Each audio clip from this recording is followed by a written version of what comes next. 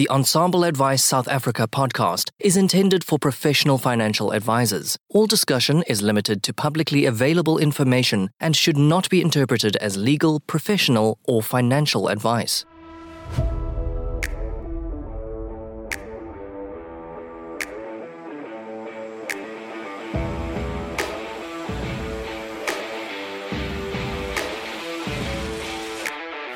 Hi, I'm Louis van der Merwe, Certified Financial Planner. Join me every week where I get to have discussions with global leaders in the financial planning space to help you serve your clients better and run a more efficient financial planning practice.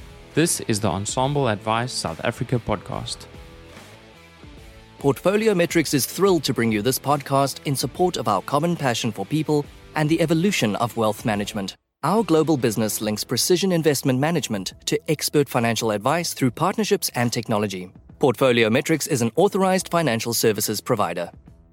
ComSpace is a revenue management solution developed specifically for independent financial advisors. It is a web-based application that tracks, allocates, and manages advisor revenue. The system seamlessly reads commission statements from financial institutions and can address any permutation of commission splits. ComSpace provides mind-blowing, out-the-box revenue business intelligence and analytics, along with super flexible reporting to effectively manage and grow your business. Welcome to episode 100 of Ensemble Advice South Africa. I've been saving this guest for a really long time. This is a person that committed right at the beginning, but somehow life didn't work out. And my friend Andy Hart, I'm so glad to have you here for a conversation about all things life, financial planning, and juggling a million balls at once. Yeah, no, very pleased to be here. So yeah, looking forward to this. I run a podcast, so I'm normally the other side of the mic. So this will be interesting, getting a bit of my own medicine. Yeah, I should have gone back to all the difficult questions you've asked your guests over the years. But the idea with this is sort of a conversation where advisors can listen in to say, hey, I'm struggling with the same thing. And here's two guys that maybe have given some of it a stab, and we can share a little bit of what's worked and what hasn't worked. You have multiple projects going on at the moment. Before we get to your side gigs, tell me a bit about Maven Advisor and the work you do for your clients. Like, you're very specific with who you work with, and how did you get to that niche? So I run Maven Advisor, which is a UK regulated financial advice firm. I think I launched it in 2017, but I've always been a sort of self-employed advisor. It's a solo practice, solo advisor. I've got a sort of team that help me sort of outsourced.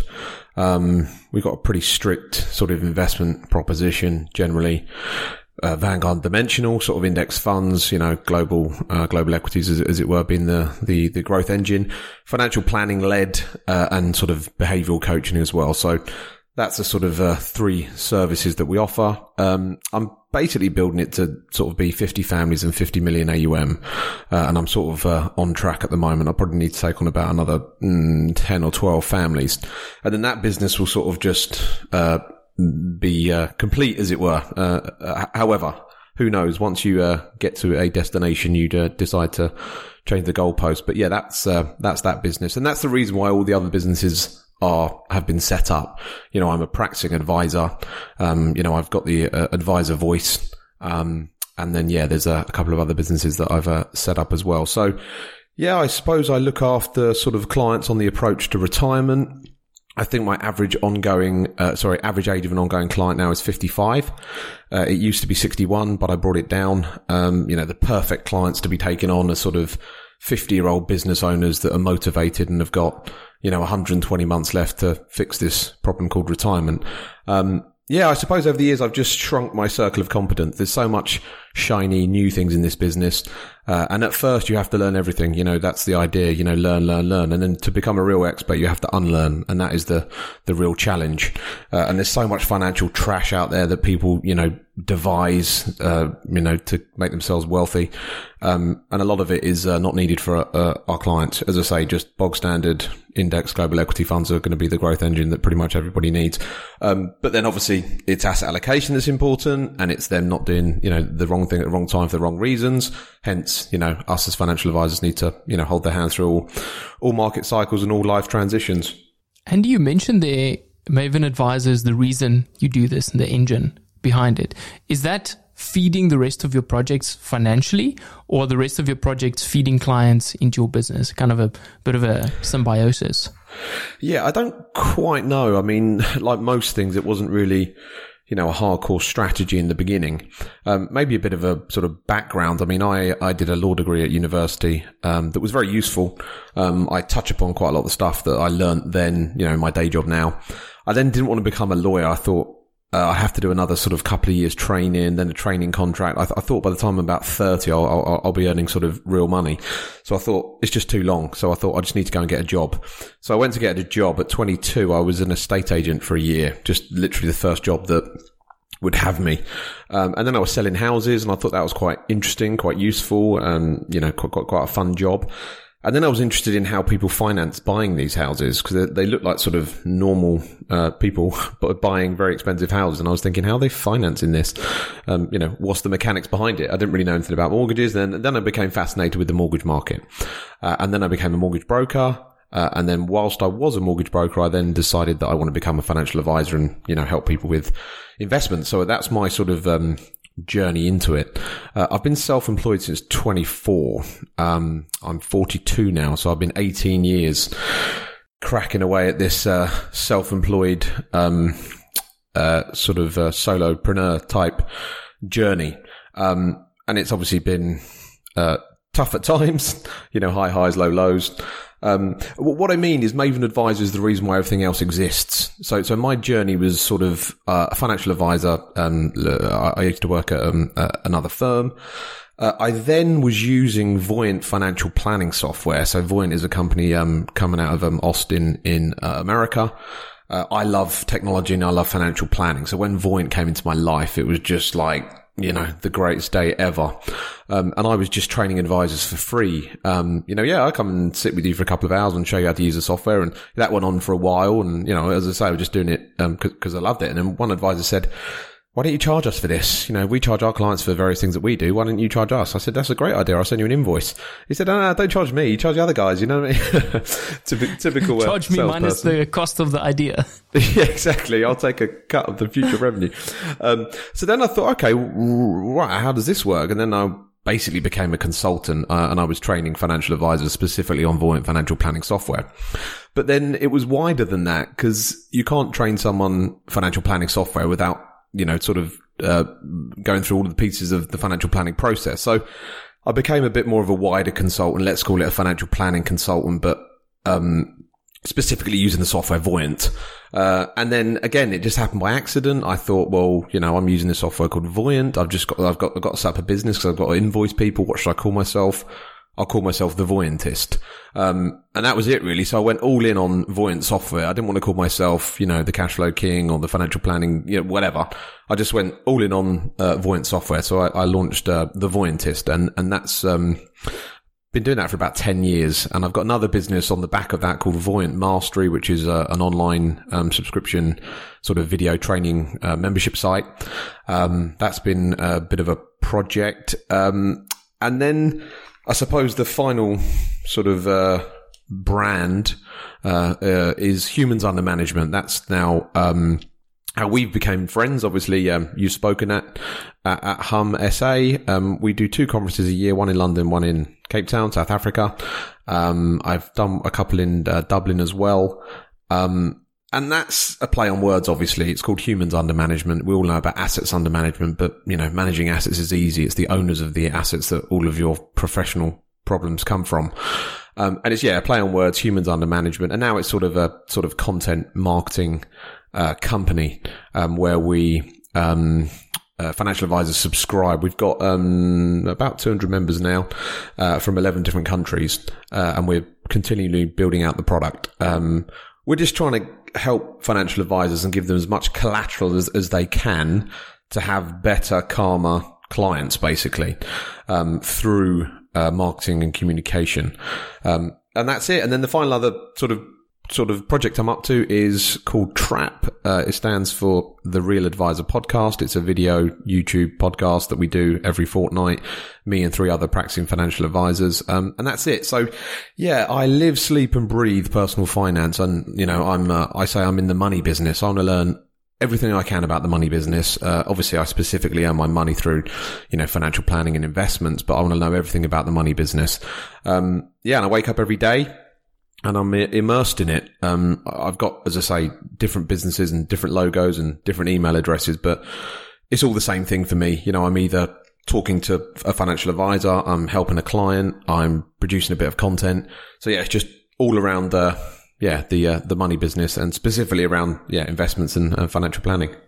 Andy, these things run so parallel and so close together. How difficult is it for you to switch gears into different businesses? Because they run so closely, I would imagine that that's relatively easy. Or do you find it that it's a different mindset when talking to advisors versus clients versus software providers?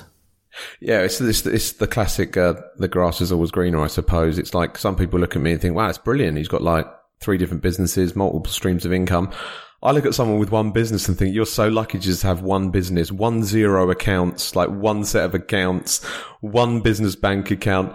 Yeah, I run 2 VAT registered businesses, and obviously one is regulated. So it is a bit of a challenge. I've got 1 employee and then I've got a team of sort of 12 outsourced people.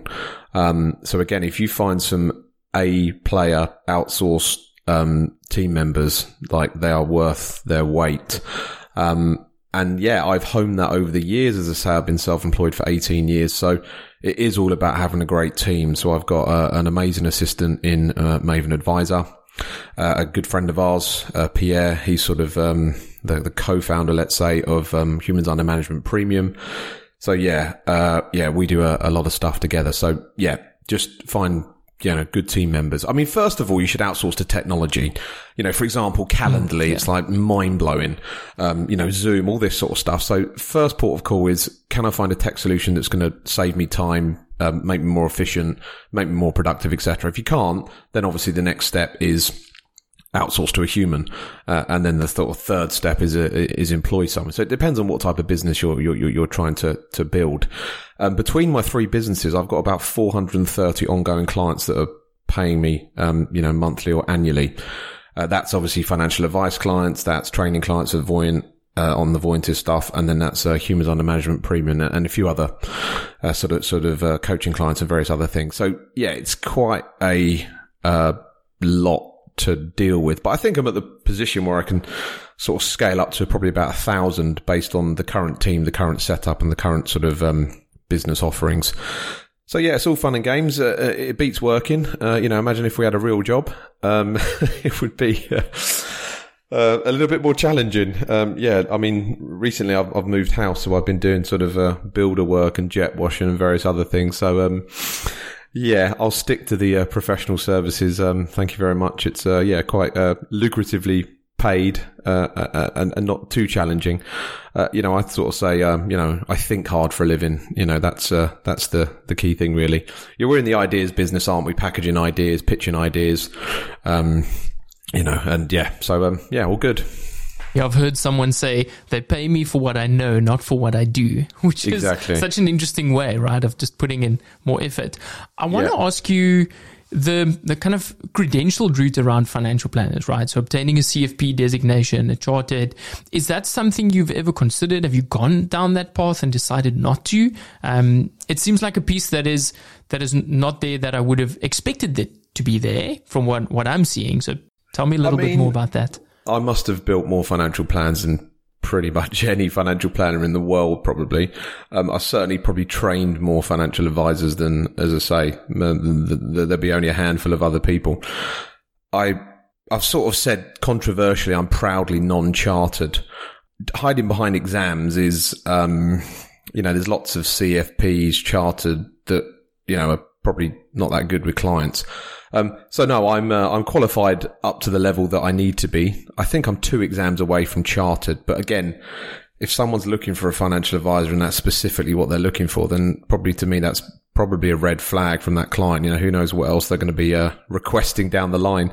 So no, I haven't done the CFP. I've trained and helped lots of people submit their CFPs, but I've not done it myself. But yeah, I'm aware of the designation, and obviously it's decent. Yeah, our sort of main one now in the UK is chartered. I think it's called a chartered wealth manager. I could be wrong. But when regulation forces me to do it, then I will happily do it. But yeah, at the moment, I'm not, I think I don't know how many exams I've done. I think I've done about 15 exams. But yeah. Makes sense. It almost like it gets you that foot in the door if you're looking for a good job, right? But the two things that you never want to be addicted to is cocaine and a paycheck. Yeah. And you've kind of figured out that recipe to say, right, I'm gonna do this myself. I'm gonna figure out a different path, or path that's unique to me, which is wonderful. I mean, it's always interesting to me to see how this evolved, and the piece that stands out is how much you've taken away. How difficult is it for you to say no early on, to say, well, I'm going to explore this, but this is my kind of kill criteria? Well, yeah, part of your first point, yeah, I'm sort of unemployable, obviously, as most entrepreneur characters are. It's not saying I can't work well in a team, but I just, you know, some managers just telling me what to do and just, you know, do my head. And I think I had a job for about 18 months, and thank the Lord I set up on my own at age 24. Yeah, so I'm unemployable, which is great, which means then you need to carve your own path out. At the moment, I'm pretty much at business capacity. Like, I don't really need to take on any new projects. It's just fine tuning exactly what I'm doing. I also run a podcast called Maven Money. You're 100th show, which is obviously fantastic. I've got my 300th show coming up, and it's relentless. Obviously, the great thing about a weekly podcast is a weekly podcast. The terrible thing about a weekly podcast is it's a weekly podcast. It's relentless. But I'm just in sort of autopilot mode with just creating content. You know, some podcasts that I look back and I think, totally forgotten putting it together. It'd be like half an hour worth of sort of a whole subject area. Sometimes I have to listen back to my own podcast to sort of, refresh my memory about a certain sort of financial element of something, which is a bit weird. Yeah, I feel like my brain's full at the moment. It's sort of like one in, one out. I don't know if that's maybe my age anyway. I feel the same, right? There's only a certain capacity, and when you get onto a topic and you say, oh, I'm going to go deeper into this. Like, looking back, what is the 300th episode? Like, what has changed in the way of your thinking? Because you're very specific with the words you use. Like, I can hear that. And I've seen that in a handful of people where they have crafted so specifically of what they say that it's not rehearsed, but it's well thought through. Like, is that a function of the podcast, or was that something that you were inherently born with?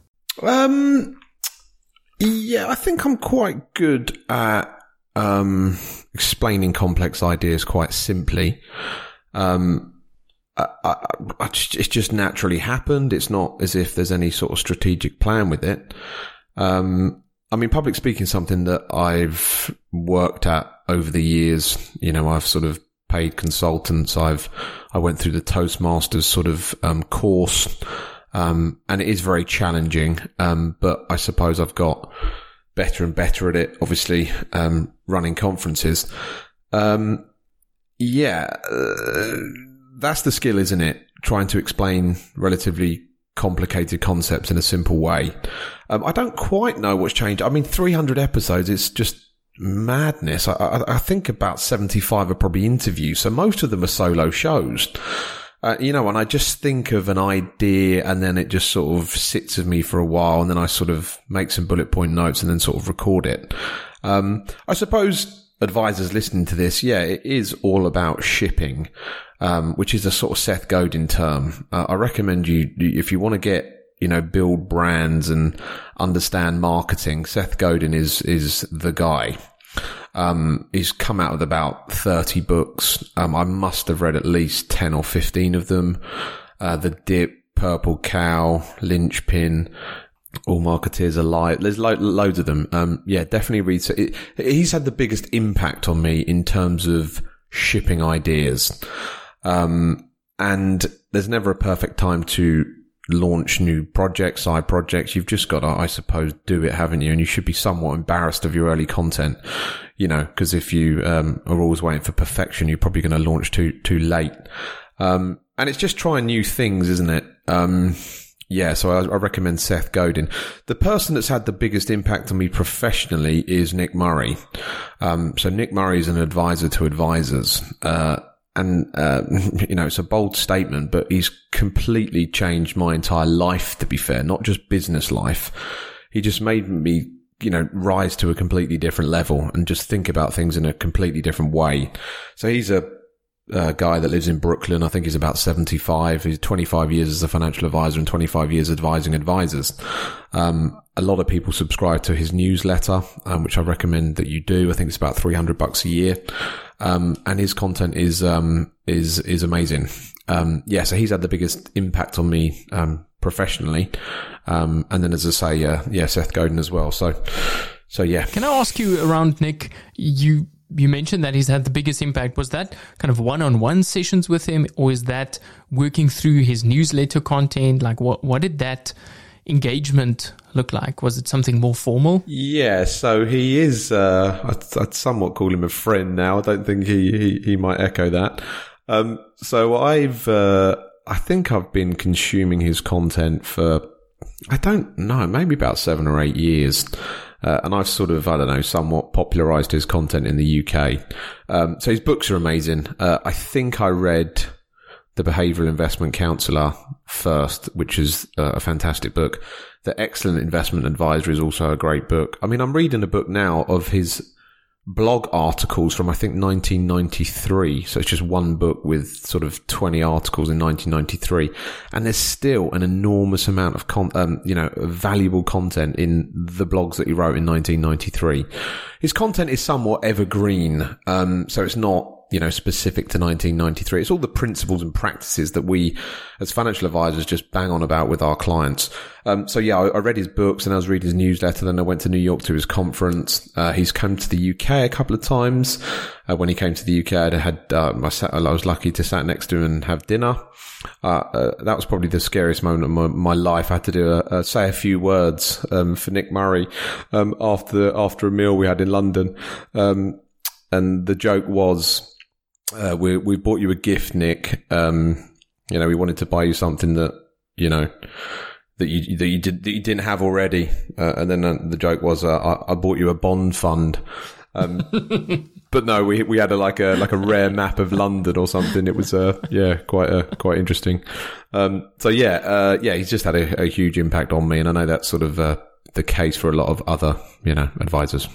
It's like someone that you resonate with and you can actually see the impact in your life. How do you balance that consumption of content versus creation? Because I find for myself, it's either one of two modes. It's either I get to okay, now I'm in research mode and now I'm in production mode. Do you balance the two, or does it just kind of gel together more easily? Good question. I mean, we are inundated with information at the moment, aren't we? With obviously podcasts, stuff on YouTube, books, newsletters, subscriptions. Yeah, I suppose that is the challenge, isn't it? How you curate the information that you consume. I don't consume as much as I did in the past, I don't think.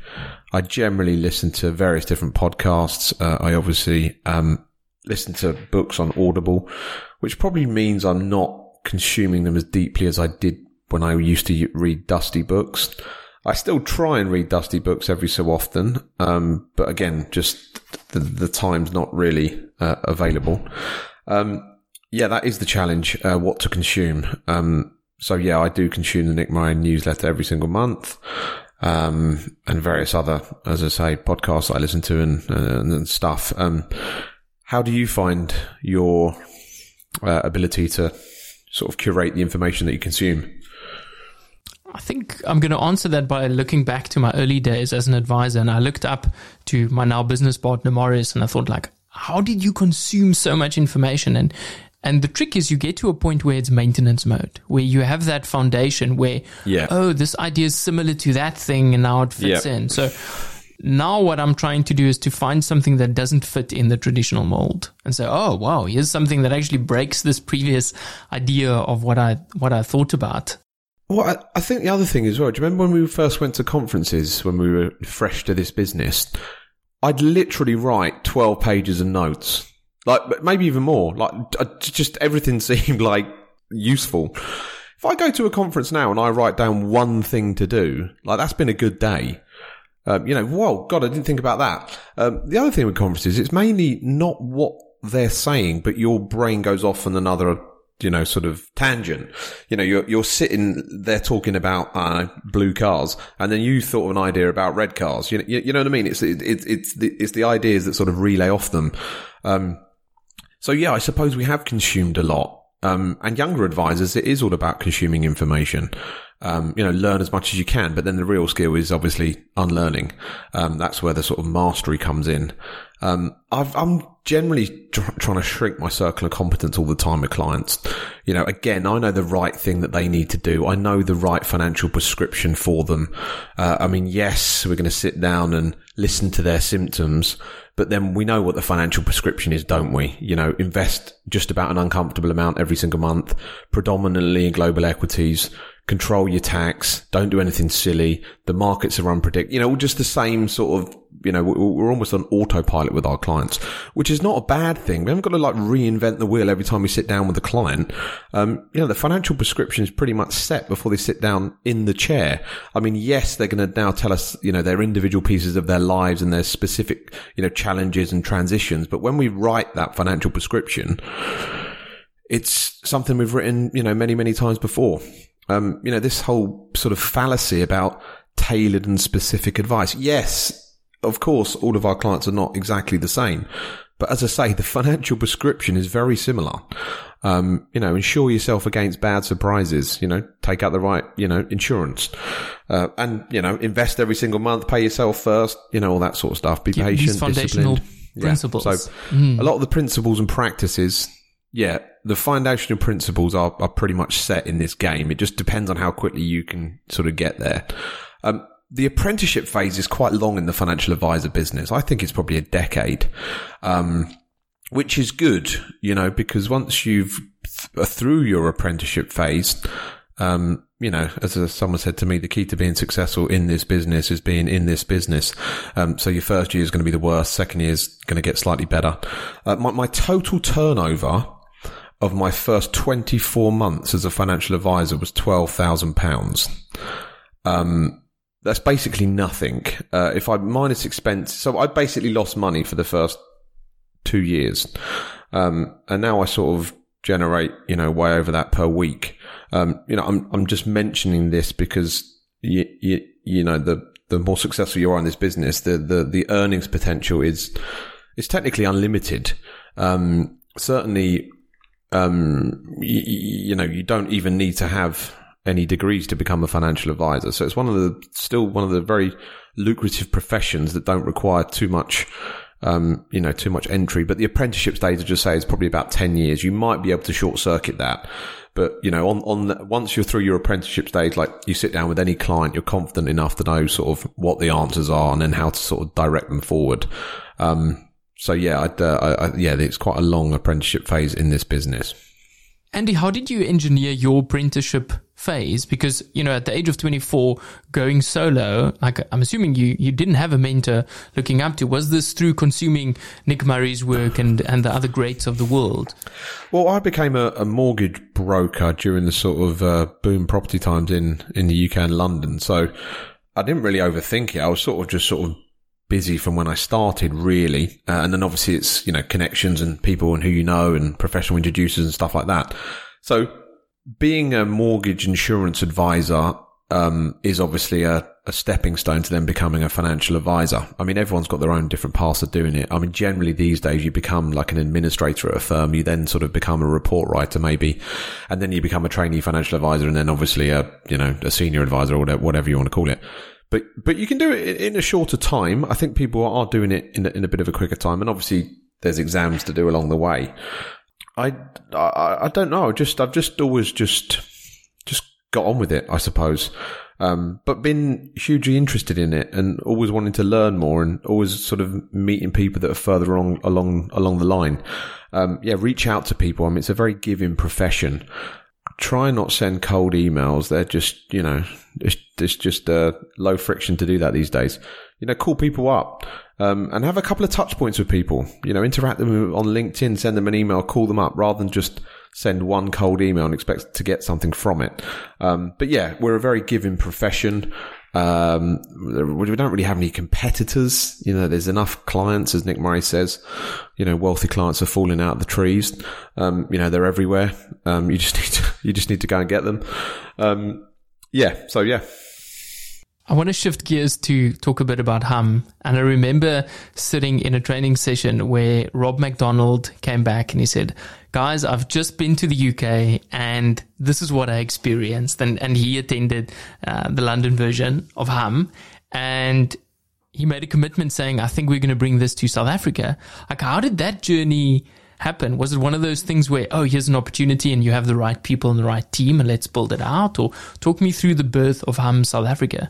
Yeah, so humans under management is obviously a play on words. We all know about assets under management. It's never really a good business story that starts with, I just checked to see if the domain was available. And obviously it was, no idiot's going to register humans under management. It's just a bit of a weird name. Obviously people in the business know it. So originally I was going to write a book, called Humans Under Management. And then I thought, and then a couple of people in the UK were doing independent conferences. This is 2017, I believe. I did my first one. I think it was 140 people in London. We sold out, 140. And then it just progressed from there. The conference business is a tough business. I'll just break it down briefly. So first of all, you've got to book speakers. So you've got to know a lot of people and have, connections with people. And obviously a lot of the time you're looking for mates rates. Their official quoted fee is, 10K, and you're sort of groveling to them and saying, can you please do it for a little bit less? It's just, little old me independent sort of brand as such. So I book about 25 speakers a year. So I've booked over probably about 150 speakers now since Hum's launched. You've then got to sell tickets to financial advisors, which is obviously marketing, and then you've got to worry about pricing and all the other stuff that goes along with that. Then you've got to know exhibitors, so that's large companies that can come and sponsor, and that's how it functions. If you didn't have exhibitors, it's a very, very expensive business, the conference business. So then you've got to know companies and people high up in companies that can make decisions, and then you've got to have sort of organizational skills in terms of how we're actually going to put this on. So it's a conference that I would want to attend. We generally don't have any panel debates. Every single speaker gets 30 minutes. And it starts at a nice time and ends at a nice time. And there's one track. So it's not 3 different tracks. So you've got track A, track B, track C. They all finish at different times. They're all confusing. Did you see that? I didn't see that. No. So I just want one track. Other people, fine. They might want to do 2 or 3 tracks. Yes, we did it in London, then we did it in Dublin, and then Pierre contacted me, obviously a good friend of ours, Pierre Talliard, and then Rob McDonald obviously is a very well-connected consultant, so it's basically me, Rob, and Pierre, who sort of are the organisers of Hum South Africa, and we do it in the Alan Gray Auditorium, which is a lovely place. The same format, so I help them with obviously the logistics and booking speakers, and we've got a speaker coach, Carrie, who I'm sure you've worked with in the past. So she helps all the speakers to be the best they can on the day. And we just try and, as I say, put on a great conference. And that's it really. I think South Africa is going to be our 4th in South Africa, with obviously a couple of COVIDs in the middle. And it's September I can't 19th. Remember the date. 21st maybe, or 19th? Let me have I think it's the 19th. Very ever quick look. Somewhere next month. If you don't have your ticket and you're listening to this, I have some bad news. I think it's sold out, Andy. I think there's a few tickets left. We can twist someone's arm and maybe see if exactly. they can bring in another seat. We're expecting 200 people. Absolutely, one of those things where, yes, you have to fork out a bit of money, and most of the presentations that you get to attend, you don't have to pay. But guess what? They are primarily sales events, right? These are people trying to convince you to distribute these products. Yeah, and that's something that took me a long time to realize, because it's just so well hidden. Yeah. Right? This is completely different. Yes. And it's mainly around behavioral financial advice, which I think's the good stuff. So I used to go to conferences like everybody, and there'd be 10 speakers. 9 of them will be talking about investments, which I call lying from the stage. And one of them would be talking about marketing or behavioral finance. And I think that was the best talk of the day by a mile. So why don't we have the whole day, the good stuff, and a tiny sprinkling of the investment stuff? So I sort of flipped the whole format. So yeah, it is all around psychology of money, behavioral aspects of money, behavioral economics, all of the sort of, as I say, I think the good stuff. And yeah, we have stuff on leadership, on management, on marketing. Yeah, just a whole different sprinkle. And as I say, each speaker has only got half an hour. So, I mean, there's nothing worse than a speaker coming on and you think, God, this is going to be terrible. And it's just painful. And then you look at the program and you've got an hour of it. You think, Jesus Christ. If someone comes on, you think, oh God, this is going to be bad. And then you look down and you go, oh, thank God they've only got half an hour. And they're already 10 minutes into it anyway. So you think, great, onwards. People's attention spans these days are worse and worse and worse. So, yeah, we've got to try and, pander to that. Is there any speaker that stands out for you, kind of head and shoulders above the rest? I'll share with you who stood out for me, but I want to hear, like, who's the one? Is there one? Or, yeah, at the risk of not offending other speakers. I've had a few repeat speakers. I mean, for me, it's Rory Sutherland. I mean, he's an absolute wonder. It's very rare that, someone that writes very well and also speaks very well. Nick Murray writes very well, but doesn't quite speak at the same level he writes, if that makes sense. Whereas Rory is just so articulate on the fly. It's unbelievable. And he's an absolute professional. And when he first spoke at Hum, I sort of told his story a few times. He was on at, let's say, 4:30, and I'm frantically looking around for him. He arrives at, 4:15. I think he's cutting it a bit fine here, Rory. Anyway, managing talent. This is it. Speakers. Whew. Anyway. So I say, yep, I'm Andy. I'm the host, et cetera, et cetera. He says, oh, Andy, just before you go, he said, is it a fireside chat or a keynote? This is 15 minutes before he's going on. Most people, if you told them, oh, it's a keynote fireside, they'd be flapping about. And I said, no, it's definitely not a fireside chat. It's a keynote. He said, oh, okay, yeah, fine. How stressed were you at that point? Sorry? How stressed were you at that point? I know. I was thinking, this guy doesn't even know what he's doing here. Anyway, then he went up and did a superb 45 minutes keynote. It was just absolutely fantastic. I think he's got the highest rated. Oh yeah, we also, after the event, we get everybody to rate the speakers. And surprise, surprise, we get them to rate them out of 10. Why would you want to rate a speaker like good, very good, quite average? It's just ridiculous. So we've got MI for every speaker. And the average score for most speakers in the entire history of Hum, I think it's close to 8. Like, let's say it's like 7.8, 7.9, which is incredible, considering we've had about 150 speakers. So the standard is very high. I think the speakers, certainly financial professionals, they really, really prepare for it because they're speaking to their peers, which a lot of people, they find that quite fearful, speaking to their peers. Whereas I've sort of always been doing it. But you are vulnerable on stage, you're speaking out and sometimes you're taking a few bullets. But it's, a lot of fun as well when you get it right. So yeah, that's the sort of story of Hum. I've sold out London 6 months before we're before the mic off. That's on the 9th of November. So next year, I think I'm going to have to find a bigger venue and go for 500, which is very scary. Going to be very expensive, very risky, but hopefully I can pull it off. So, but yeah, if you sell out a conference 6 months before at 330, then it sort of seems like you've got to go to the next level, haven't you?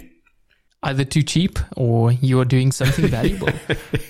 For me, it was Abraham Akusanya that was in Cape Town, and he just blew me away with his energy. I don't think I've ever experienced a speaker with so much energy. And I can remember like how amped I was after just listening to him. You want to get up and jump around. So it's he is brilliant. He is brilliant. I remember when Abraham first, I think I was at his first public speaking gig. He did like a talk at, like a training event I was running. Obviously he's very unique in how he speaks and delivers, but, you know, we were thinking, God, we need to take this guy aside and say, look, there's ways you do things, there's ways you don't do things. You know, we needed to give him some training, let's say, but we would have ruined him. You know, if he goes on a public speaking course, or me, like, you know, we're rough around the edges. That's what people like. You know, when it's too polished, it's like, oh, you know, you need to, you know, downgrade the polishedness. So yeah, at first we were thinking, God, this guy is crazy. He can't be doing any more public speaking, but he gets top speaker in a lot of events that he talks at. So yeah, if we gave him some training, we would have ruined him. So yeah, that's quite an interesting story of Abraham. It's back to Seth Godin, right? If you're remarkable and you stand out from the crowd and you find something that works for you, you can make it a success. Like, don't try and take that away, but rather amplify it. I think it's another Seth Godin. You want to be a category of one, which is, so he gets you thinking like this, being unique, telling your own story. Abraham's a great speaker. I haven't seen him talk for a while, but I'm sure he's got some new content kicking about. Can we talk a bit about Trap and, you know, this business of creating content, sharing ideas around what we can do in our practices, yet there's so much information out there. Like, how do we pick what we actually implement, and how do we get that accountability? It's something we spoke a little bit about beforehand, but you were telling me that advisor firms were getting together, working through the content. Like, how do they get to actually implement some of these things? Like, are these businesses that are naturally curious and want to see what happens when we actually do something? Like, is there a recipe for businesses that are doing things well versus ones that are failing to implement? I think it's a Manish Pabrai thing that I've picked up about cloning. Humans are generally very bad at cloning. Some people are very good at it. You know, and you say, look, this is what I do. This is the letter I send. This is when I send it. It works really well. Good cloners go, we're going to do that. Whereas the overthinkers go, okay, maybe we'll send the letter 2 days later and we'll follow up with an email and we'll charge them. And you go, no, you're not listening to me. I've told you the format. I've told you it's working, and do it. So if you're a good cloner, you'll do very well in this business, because no ideas are totally new. I mean, yes, they're sort of overally packaged as sort of something that's unique, but most things have been done before in this business. So Trap, it's sort of it stands for the Real Advisor Podcast. It's every 2 weeks. The good thing is Nick Lincoln does most of the preparation and the editing and the uploading. He sort of, enjoys that side of it. So he's our sort of chairman. So it's quite good. I just rock up every 2 weeks for 2 hours. So it's not that much time, but it's doing really, really well. I mean, we think we've got listeners all over the world. The numbers are ratcheting up, and we've got concentrated, dedicated listeners. So if we have 1,000 downloads of a new episode, I'm pretty sure 1,000 people have listened to it. And also we've got it on YouTube so that there's a video version. Yeah, we've heard all things about it. You know, certain episodes are essential listening for new recruits. Certain episodes are certain things for marketing departments. And we have heard that firms like 6, 10, 12 people on a certain day sit in a boardroom and listen to it and watch it and pause it and then discuss all the points and say, can we do that? Can we not do that? What about this? So talk about an awesome free, you know, it's like 4 consultants, all 4 of us, because we're all practicing financial advisors, hence the Real Advisor Podcast.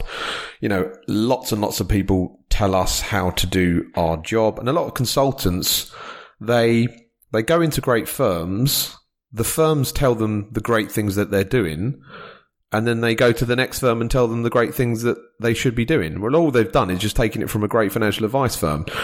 I'm obviously being a little bit harsher on consultants, but you understand what I'm saying. So people like to hear from practicing financial advisors. There's me, who's a solo advisor, Nick Lincoln, who's a solo advisor, Alan Smith, that runs quite a big business, Capital Asset Management, and Carl Widger, who runs Metis Island. So we've got different perspectives. We're all sort of different ages, been in the business at different time. we challenge each other and push back on each other. But it's also quite light-hearted and fun. We play like random jingles and stuff. So it's, obviously it's a serious matter, but we've tried to, make it a little bit more enjoyable. We said financial planning can't be fun, right? We can have a bit of fun. This doesn't have to be such an overly serious profession. I like what you said about cloning. Some people are really good at it. What I've seen, and I know this is some of the training you've also been through, like someone like the George Kinder work, like the impact on some of those questions is the specific words that they use, and they use that for a reason. It's not like I've seen people kind of copy and paste and change the 3 questions over and over again with less than half of the impact. Is that what you mean? Is like, don't try and change too much because you're taking away the impact? As I say, some people can clone well, some people can't. And when you tell them, this is what I do in this order, they like to tinker and tweak.